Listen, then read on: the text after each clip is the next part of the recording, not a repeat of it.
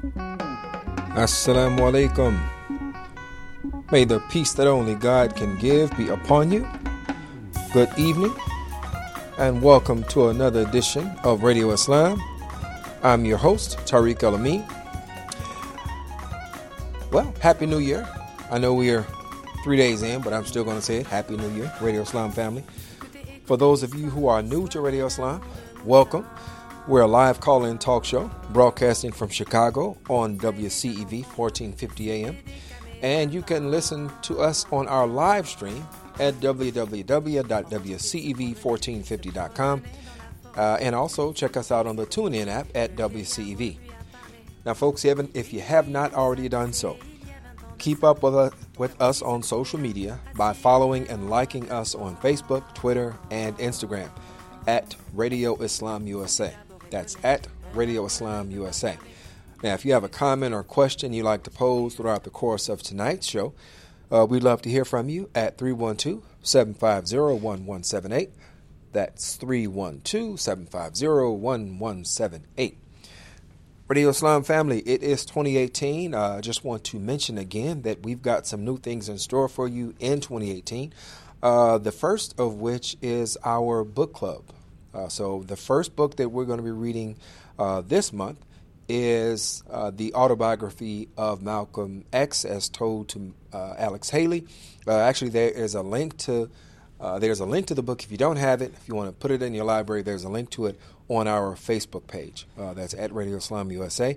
At the end of the month, so we're scheduled to have our in-studio discussion about the book. That's going to be on the last Friday of the month. I believe that's January 26th.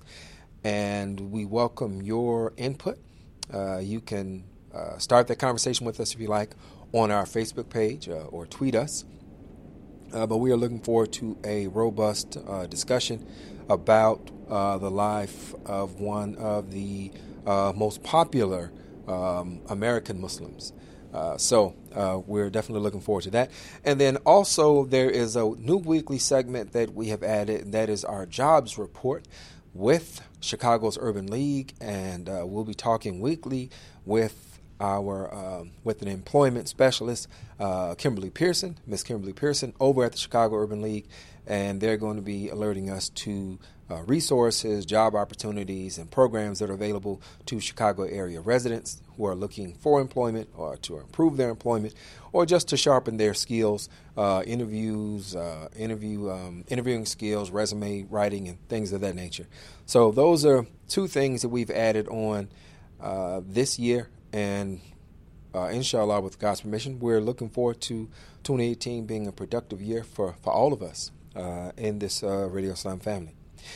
So there, after saying that, I want to just talk a minute about something that many of us saw in the news recently, and that was the death of a 28-year-old father, father of two, and it was related to a false police report that was given,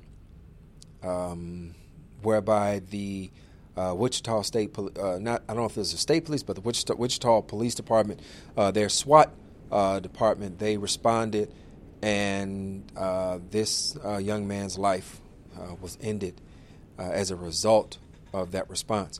So before we talk about it, I just want to play just a quick clip that aired on the news, I believe it was yesterday, and then we're going to have a little bit of a conversation about it. So once again, before we play that clip, if you would like to make a comment, feel free to give us a call at 312-750-1178.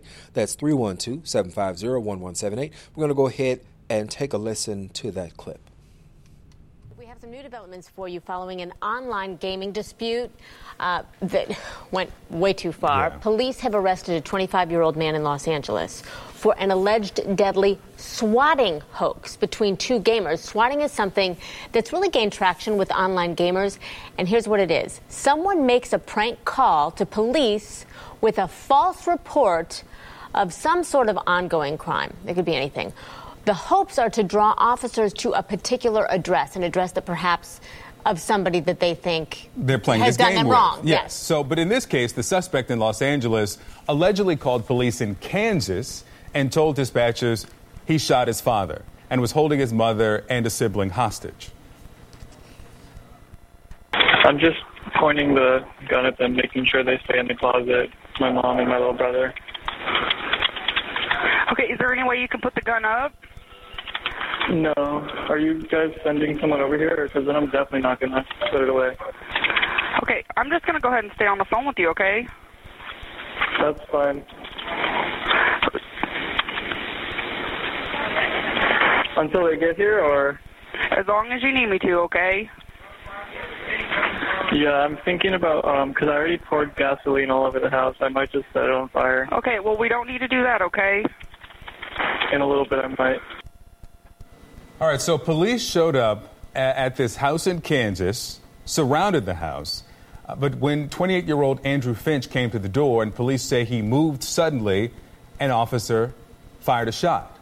Finch did not have a weapon, and he had nothing to do with this online gaming dispute. Remember, this was an address that had no one who was involved in the game lived there.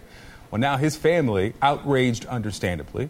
Reporter Angela Monroe from our affiliate KWCH has more. Andrew Finch's family is angry. He was shot by a Wichita police officer as they responded to a call on false information. They did not warn him. They did not say anything to him. He opened the door and they shot him. Andrew Finch's mother was in the house when her son was shot. We sat with her as she watched the conference and disagreed with parts of what they said. And I'm not letting go until I have justice. Lisa Finch says her son was never given a chance before police shot him. This is his blood. They were given the story that there were hostages being held here and that people were in here dead. It was a swatting call, a false call meant to bring SWAT to a scene. All because of a video game dispute that had nothing to do with Finch. The family has a message for whoever made that call, too. You're a murderer, and you're an accomplice, and you killed a wonderful man. This whole family has lost a wonderful person because of your selfish...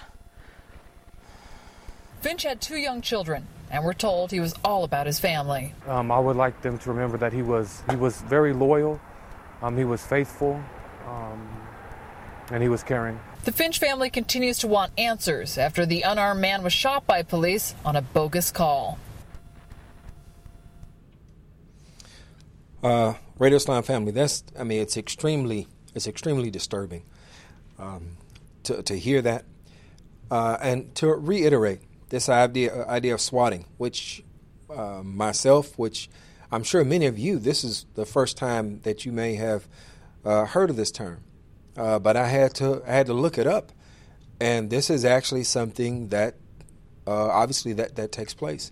So swatting, as it was referenced throughout that clip, it's a harassment tactic of deceiving an emergency service through a hoax into sending a police an emergency service response team to another person's address. So this is triggered by false reporting of a serious law enforcement emergency, such as a bomb threat, murder, hostage situation, or other alleged incident. This term derives from the law enforcement unit SWAT, Special Weapons and Tactics, which many of us know we recognize as a specialized type of police unit in the United States and many other countries, which arm themselves with military-style equipment such as door-breaching weapons, submachine guns, automatic rifles, and other equipment. The threat may result in the evacuation of schools, businesses, entire neighborhoods. Swatting is described as terrorism due to its potential to cause disruption, and it wastes resources and time of emergency services that are needed often in other places. It causes money and tax dollars to be wasted by the city or county when responding to a false report of a serious law enforcement emergency. And making false reports to emergency services is a criminal offense in many countries, punishable by fines and imprisonment. In California, for example, swatters bear the full cost of the response, which can range up to $10,000. I had a question. Yeah, go right ahead. So I didn't understand the part of the story where like what did it have to do with the game that they were playing the people who made the call, they were playing some video game or something like that. But I didn't understand what the actual call had to do with their dispute. As I understand it, I believe they were playing either a game like Call of Duty or Call of Duty specifically. And with online gaming, you could be playing folks from around the world. I remember in my time, I haven't played, in years, but I played with guys from the UK and Germany. But through the course of that dispute, this is how some people are remedying those disputes. Basically, they're lashing out and they're using law enforcement where they think the person that they have an issue with. Okay. And they're calling people to send them to the house. So they thought they were sending the SWAT team to like their rival gamer. Right. But it ended up being somebody completely uninvolved. Exactly. Okay. Exactly. Yeah. And the thing is, and if you heard, I don't know if it was played in that clip or not, but his mother said he was not even a gamer. He didn't even play games. So that makes it that much more troubling and just tragic. The fact that this is somebody who was outside, the periphery of this community, this gaming community. My question is, how is this a prank? Right? Making a false report to police to initiate a police response over a video game dispute. This is a clear sign that a segment of our society, no matter how small that segment is, it shows that they have become unhinged from reality. An innocent man's life was taken, right? So this isn't a game. His children are going to grow up without a father. His family is deprived of his presence, as a brother, as a son, cousin, whatever. And unfortunately, it's in these types of situations where we want to review. I shouldn't say unfortunately, right? We should always be looking to review, to see how we respond. But these types of situations, we are going to review how police respond. And we're going to want to dissect and second guess what they did and how they did it. But I'm going to reserve criticism for a couple of reasons. Number one, withstanding my critique, my criticism of not necessarily of policing as a system, not looking at them as individuals, but the critique of our police departments, the way they function systemically. I'm going to say that the great majority of police officers serve with distinction and with a spirit of service and responsibility for the communities that they serve in. I believe that the great majority of them, that they do operate from that standpoint.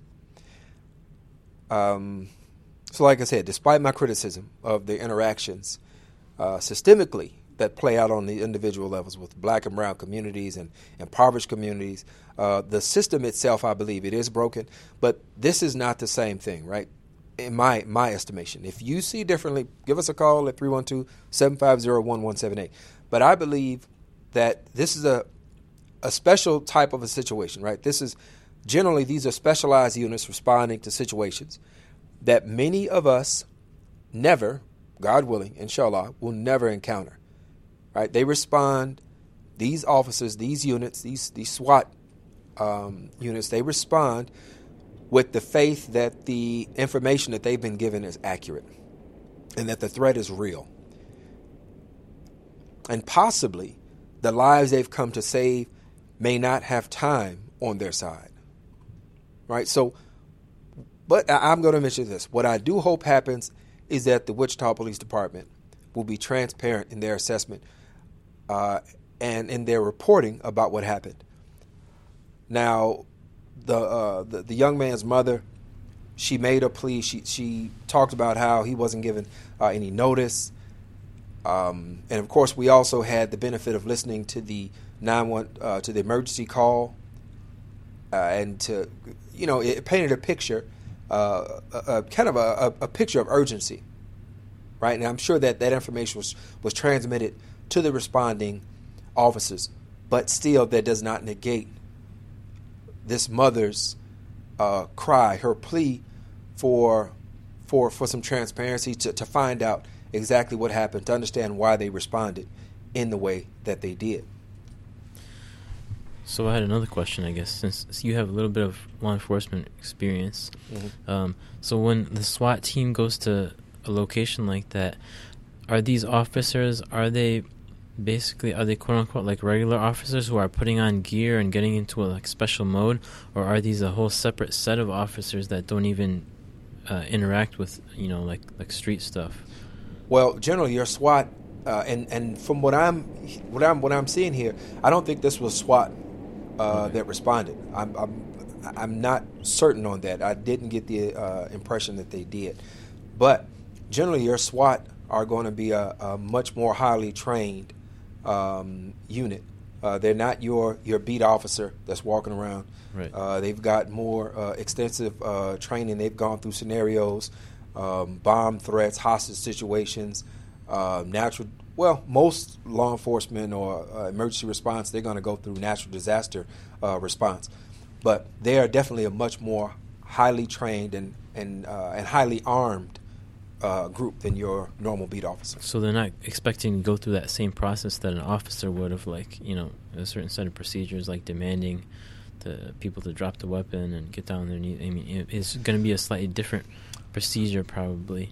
Is that safe to say? I think that might. I'm sure there are different protocols, right? I mean, I never served in SWAT. My law enforcement experience was in corrections, and that's its own realm. But my familiarity just is in the base of, I know that there are protocols, there are procedures for how folks are going to respond, and even in corrections, we had a specialized response unit as well. So I think what this is going to do is that this is going to cause, there's going to be a reexamination of how you incorporate this new variable of swatting into responses, and how that's going to look. I'm not really. I don't know if I'm really all that optimistic about, because it kind of feels like, the story of the little boy who cried wolf. Yeah. And if that's in a responding officer's mind, that this could be, it could be a hoax, but at the same time, every police officer, every officer that I know, the idea is, you're trying to make it back home in one piece. So that doesn't take that away, but it's not a good position to be in. Yeah, the story, I guess, brings up a couple of questions. Like the mother of the victim said, she's like, why didn't they say anything? Why didn't they tell him to stop, or anything like that? Why didn't they give a warning? Right.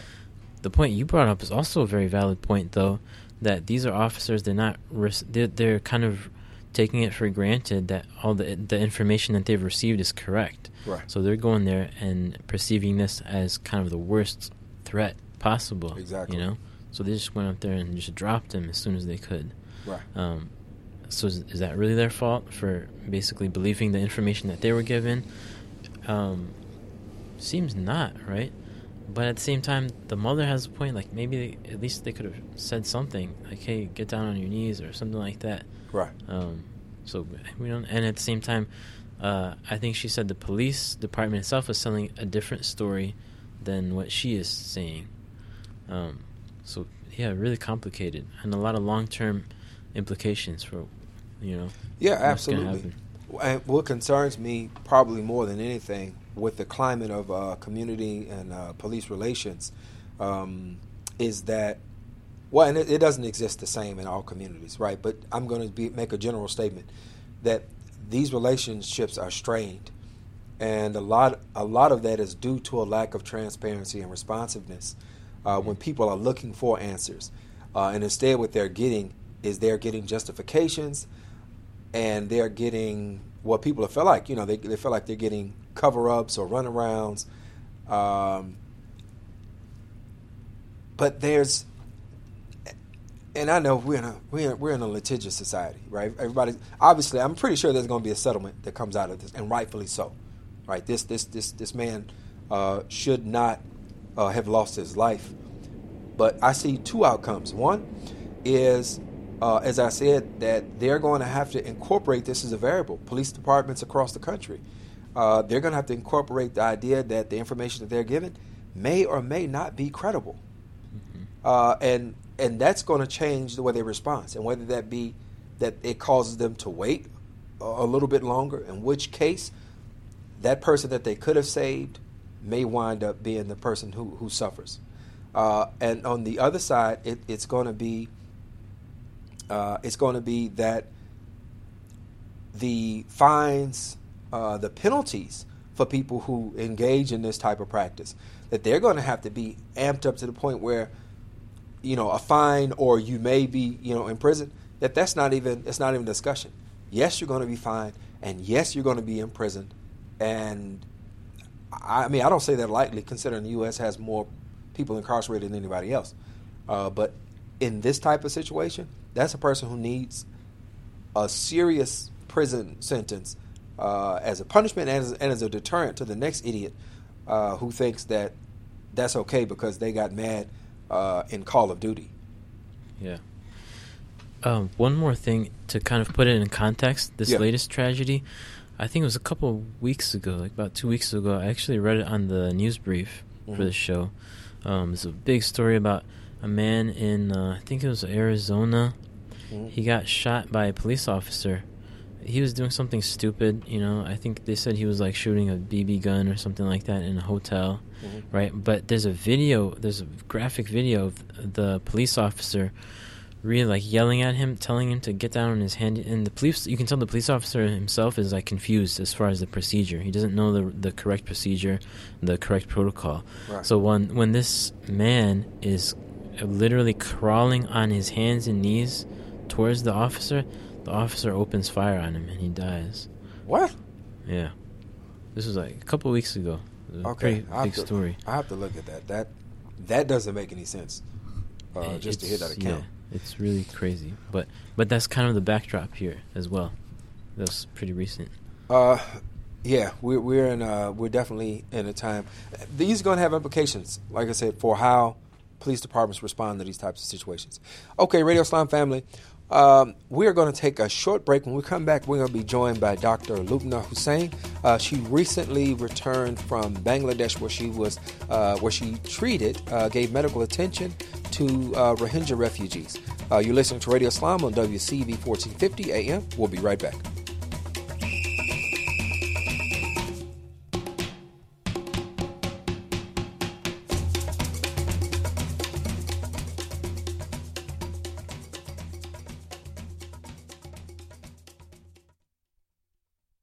When Dad needed help getting around, I became his driver. Soon enough, it was up to me to be his housekeeper and financial manager, too. When he moved in, I became his cook and even his nurse. But no matter what roles I play, I know I'm still his daughter. We understand the roles you play. So to help, we created aarp.org/caregiving, where you can connect with experts and other caregivers. Visit aarp.org/caregiving. Brought to you by AARP and the Ad Council.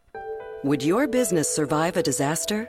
Nearly 2/3 of businesses aren't prepared for an emergency, and 40% of businesses that experience a disaster never recover. Make an emergency plan now before it's too late. For a free online tool that helps you develop an emergency plan to keep your business up and running should disaster strike, visit ready.gov/business. Brought to you by the Federal Emergency Management Agency, the American Red Cross, and the Ad Council. Assalamu alaikum. Sound Vision is starting a new initiative to provide crisis intervention to those in need. Through the crisis text line, anyone can text 741-741 and be connected via text to a trained crisis counselor who's there to listen and show empathy. The crisis text line is open to everyone. By texting the keyword SALAM, that's SALAM, to 741-741, users will be connected to a trained Muslim counselor whenever available. You can also volunteer to undergo training and become a counselor. For more information, visit soundvision.com.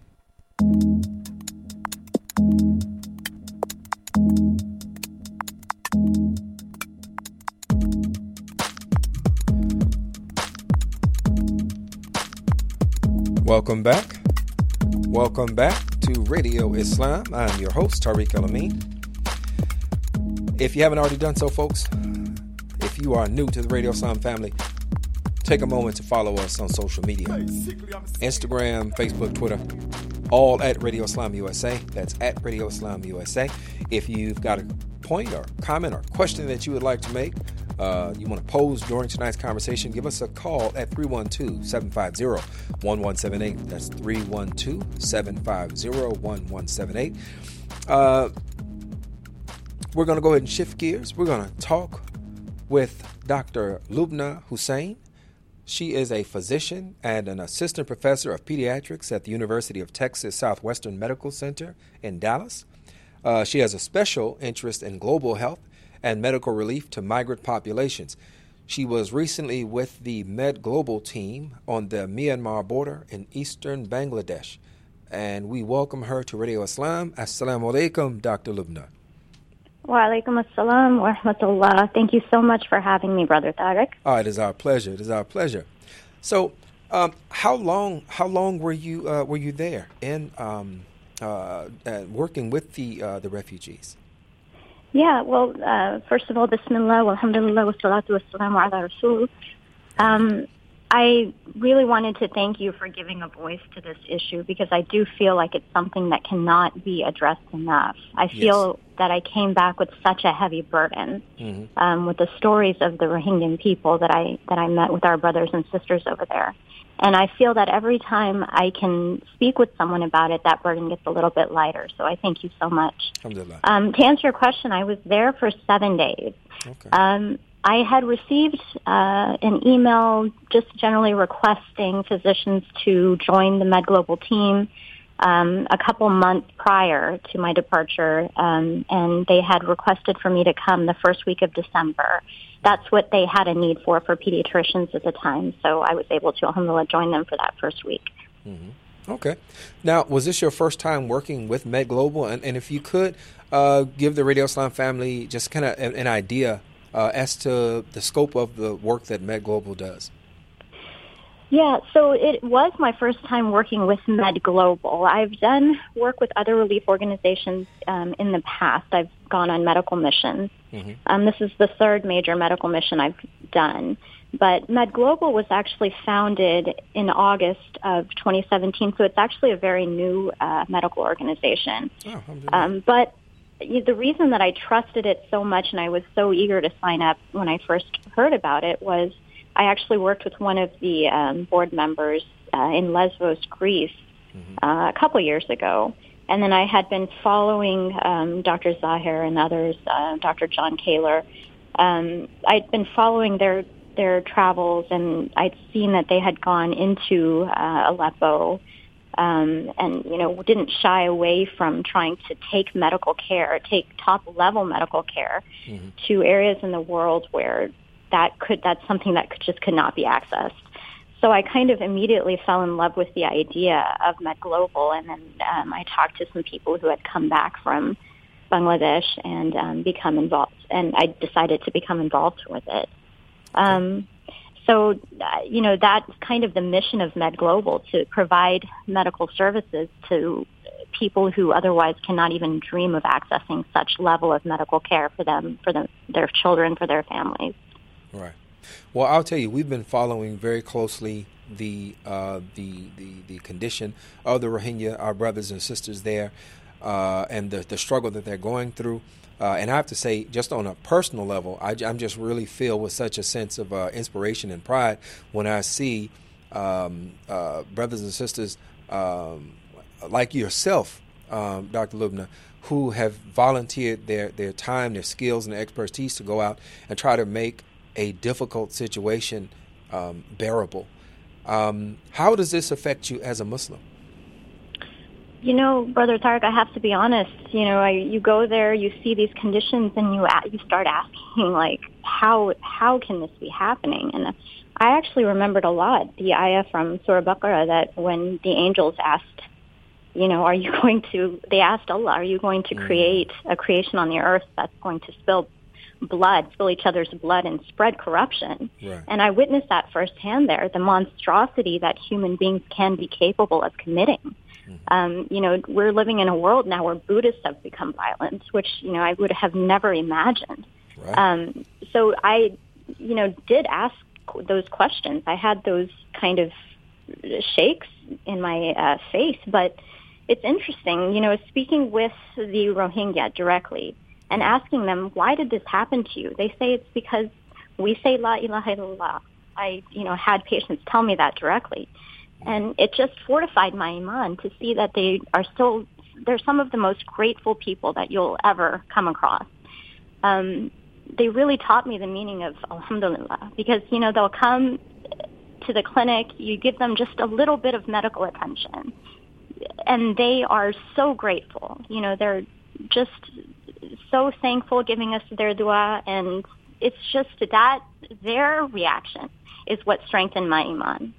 So that's one aspect. The other thing I would have to say is, as a Muslim, I'm looking at responders coming from the U.S., coming from Europe, from European countries. We saw the Japanese Red Cross very involved, Norwegian, just a bunch of European countries. But I did question, where are the Muslim countries? Where are the responses from these countries that are competing with each other to build the tallest buildings in the world and, some of the most, mind-blowing structures you'll ever see? And where is their response to the poorest of our people? I had mixed emotions, but, I have to say that it's like Allah subhanahu wa ta'ala taught us in Surah Baqarah, that He knows what we don't know, and, He has a plan. Ameen. So, you mentioned that the spirit of the Rohingya were those that you encountered. There was a sense of gratitude. Would you describe that as the overall? Aside from the attitude, what was the overall condition of the people? That's a question. I think in one word, I can say it was harrowing to see. I had done my best to prepare myself before going. I had, of course, watched news stories on the situation, talked to people who have gone and come back. But unfortunately, I found that I was could never have been prepared for what I saw. When I arrived on my first clinical day, there was a line of about 100 patients waiting for us in the clinic, and the first thought I had was, these people are all malnourished, and many of them looked acutely ill. And my kind of quick triage of the situation, a lot of the kids looked frighteningly ill and malnourished. I would see a patient who, I think I'm pretty good as a pediatrician to guess a patient's age. But I would put a baby on the table and think, okay, this baby's about 6 or 7 months old. And I'd look at the chart and this baby's 18 months old. And, that's something that took some getting used to. Every patient, we would measure their upper arm circumference, mid-upper arm circumference, which is kind of a WHO, the World Health Organization's way of measuring their a quick way of measuring their nutritional status, I should say. But there are NGOs that are providing services for food and especially for children there. So there are people who are doing a lot of good work, and MedGlobal, I think, is one of them. The other thing I would say is, speaking to the gratitude, what they tell me the story, like we had, for example, one day the Physicians for Human Rights group come to our clinic, and they were kind of asking us to send them patients for interview. So we had to ask them in depth their stories of how they had to flee. And a lot of them would tell us that they were just, having dinner, living comfortably in Myanmar, when armies would come in and announce that anyone who doesn't get up and leave is going to be killed. They witnessed their neighbors being killed in front of them. They witnessed neighbors being raped.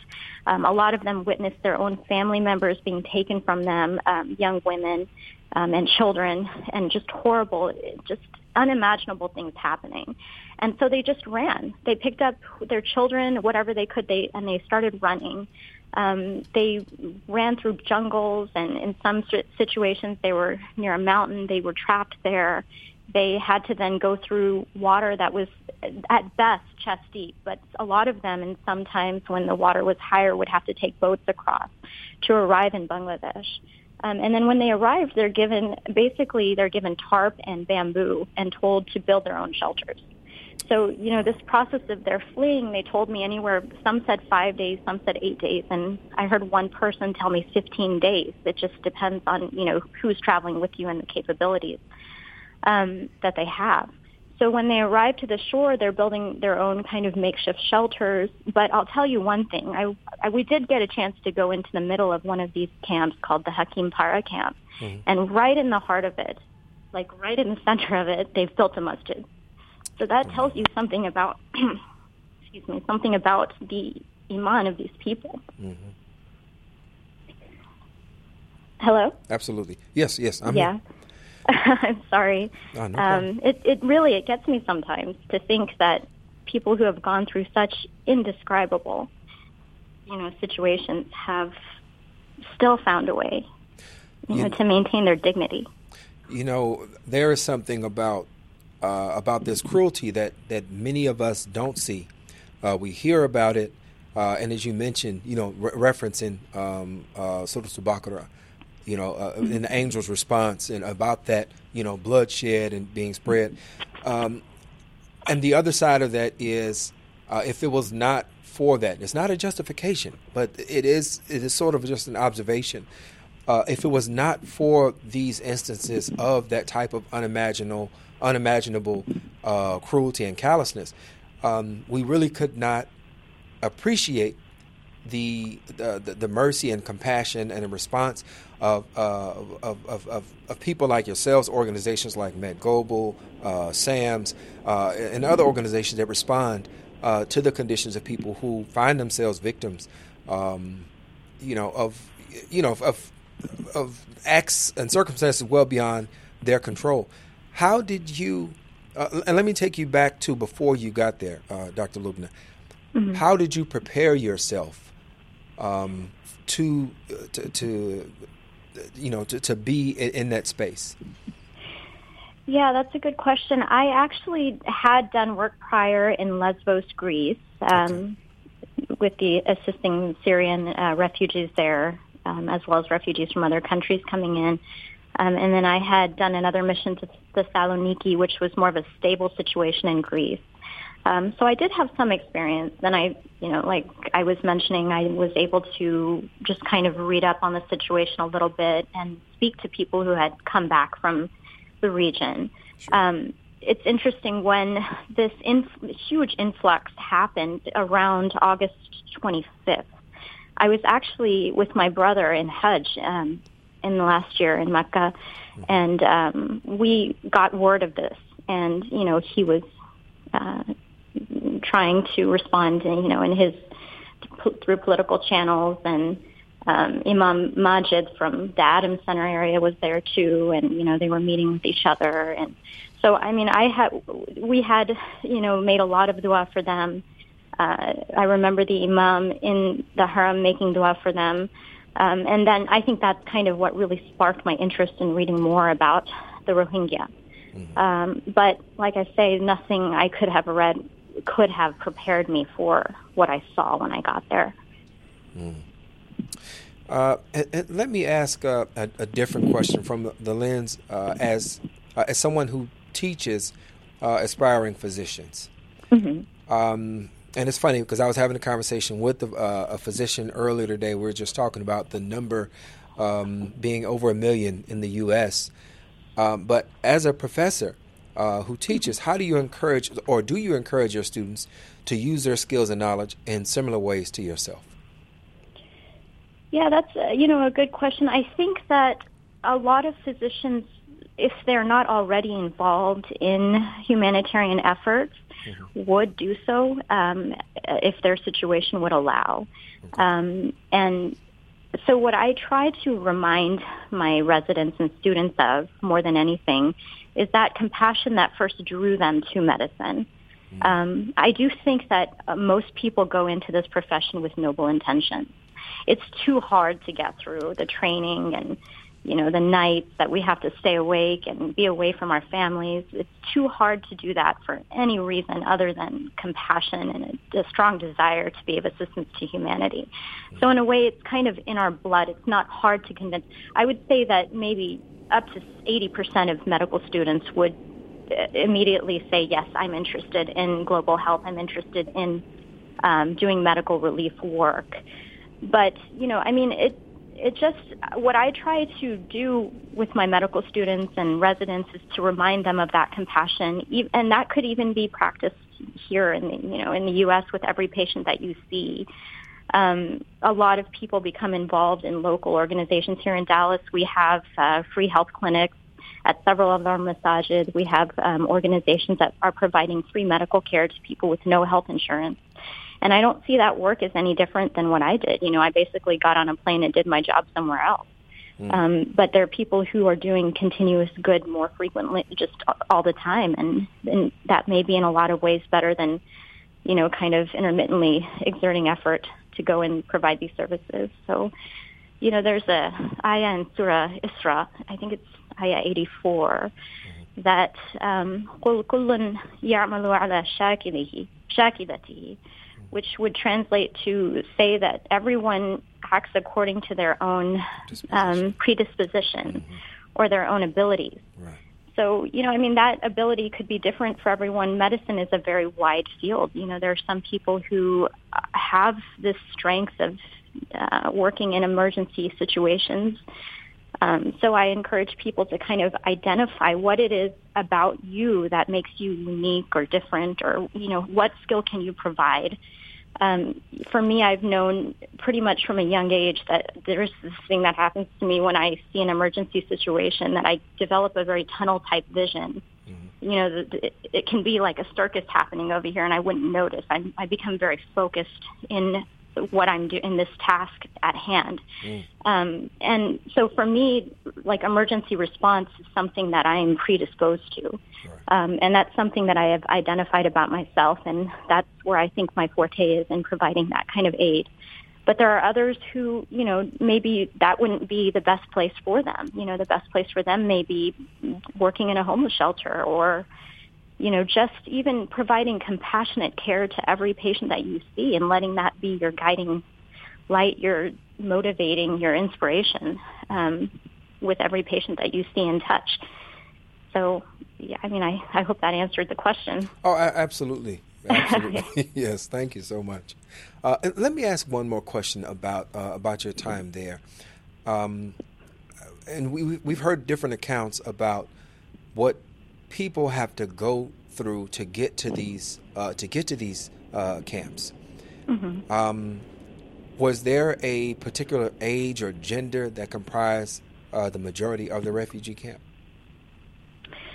I haven't seen a solid report telling me the percentage of the camps, but I can tell you that I think it was about 40% of the patients that we would see in clinic every day. I'm not sure if that is a true sample size, because, of course, we were just seeing the acutely ill.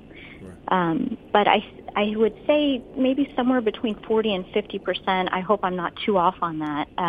There are definitely other people who are more experts at knowing these numbers. But it was a large percentage. And I would say the majority of the patients that I saw as a pediatrician there would be under the age of 5. And I would see maybe like around 40 patients a day. And I know that other providers in the clinic were seeing some of the kids that were less acutely ill too. So, yeah, I think it was somewhere maybe between 40 and 50% if I had to guess.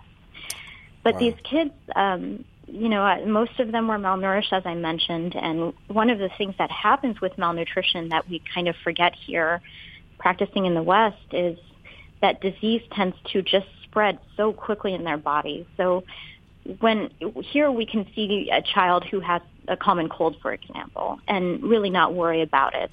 There, this situation of like just a common viral infection can become life-threatening very quickly in a child who's that malnourished. So the percentage of bacterial secondary infections was very high.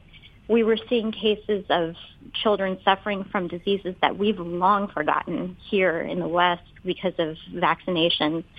So there we're still seeing measles and mumps and diphtheria spreading quite alarmingly. I've heard up to 1,500 cases of diphtheria as of mid-December, so that number must have increased by now. And we're scrambling. We're scrambling to develop isolation centers, and there are some field hospitals. For example, the Red Crescent had an excellent field hospital.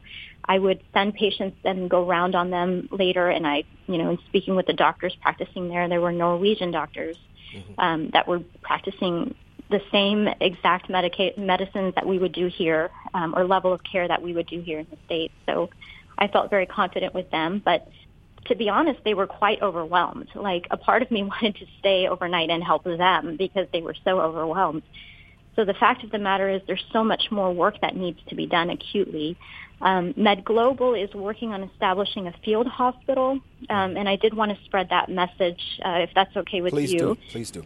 That if anyone is able to help donate to MedGlobal, just go to medglobal.org. And click on donate. The funds right now that we're collecting for the Rohingya will be used in building a field hospital, an advanced care facility where, for example, we can admit children who may need IV hydration, IV antibiotics. I can say firsthand that I would see infants that were on the brink of death. Like, I was very, very worried about these kids. And then I would send them by rickshaw to the Red Crescent Field Hospital and go see them as soon as I could after clinic. And, my first question was, did they make it? And the doctors would say, thankfully, alhamdulillah, that they did, but another child died today. And it's unfortunate because if these children had gotten to medical care like a day sooner, they could have been saved with antibiotics and hydration. Wow. It's an incredible need that we have. So I really implore anyone who, can make a contribution to do that to medglobal.org. Medglobal.org. Dr. Lubna, I would just want to say just thank you for sharing with us, and may Allah continue to bless you and all those who give their time and their energy and their expertise in the service of others. I hear it in your voice, and I'm affected by it, and just may Allah continue to reward you for all that you've done, and I'm just really, really thankful to be able to talk to you. Thank you, Brother Tariq, and thank you again for giving voice to this very important issue, and for the work that you're doing as well. Alhamdulillah. And last thing, if you send me, you know what? I'll make sure I add that link. MedGlobal is medglobal.org, right? Mm-hmm. Okay, That's so great. this live broadcast will be up as a podcast, and I'll make sure I send that link to you. But when we put it up on our Facebook page, I'll also add that link from MedGlobal there, so the Radio Islam family can support the continued good works of MedGlobal, inshallah. I would appreciate that. Thank you so much. All right, thank you. Assalamu alaikum. Wa alaikum assalam. All right, Radio Islam family, that was Dr. Lubna Hussein. She is a physician and assistant professor of pediatrics at the University of Texas Southwestern Medical Center in Dallas. She recently returned from Myanmar, from the Myanmar border in eastern Bangladesh, where she spent 7 days treating the Rohingya. I guess a lot of youth, but let's just make sure that we keep her and we keep all those who are giving their time in our prayers. May Allah protect them and continue to bless them to continue to serve. All right, so we are at the close of another edition of Radio Islam. I remind you again about the Radio Islam Book Club, a novel idea. Our first book is the autobiography of Malcolm X, as told to Alex Haley. There is a link if you'd like to purchase it. There's a link on our Facebook page. We're going to be having our first in-studio book discussion on Friday, January 26th, and we welcome you to join us in that. And with that being said, our engineer over at WCEV is Leonard. Thank you very much, sir. Make sure we come through nice and clear for our listening audience. Our engineer in studio, the impressive one, Ibrahim Bey. Also, jumped on the mic for a minute. We had a nice little discussion that first half. I'm your host and producer, Tariq El-Amin. Our executive producer is Abdul Malik Mujahid. The words, views that have been expressed by the host and or guest are theirs and not to be taken as representative of Sound Vision, Inc. Radio Islam family, it's been a great hour. Look forward to talking to you tomorrow. We've got Zara J., who is the founder of the Black Muslim Singles Society. Looking forward to an interesting conversation on that. So make sure you tune in again tomorrow night, 6 p.m. And I think that's about it. So I'm going to leave you as I greeted you. Assalamu alaikum. May the peace that only God can give be upon you.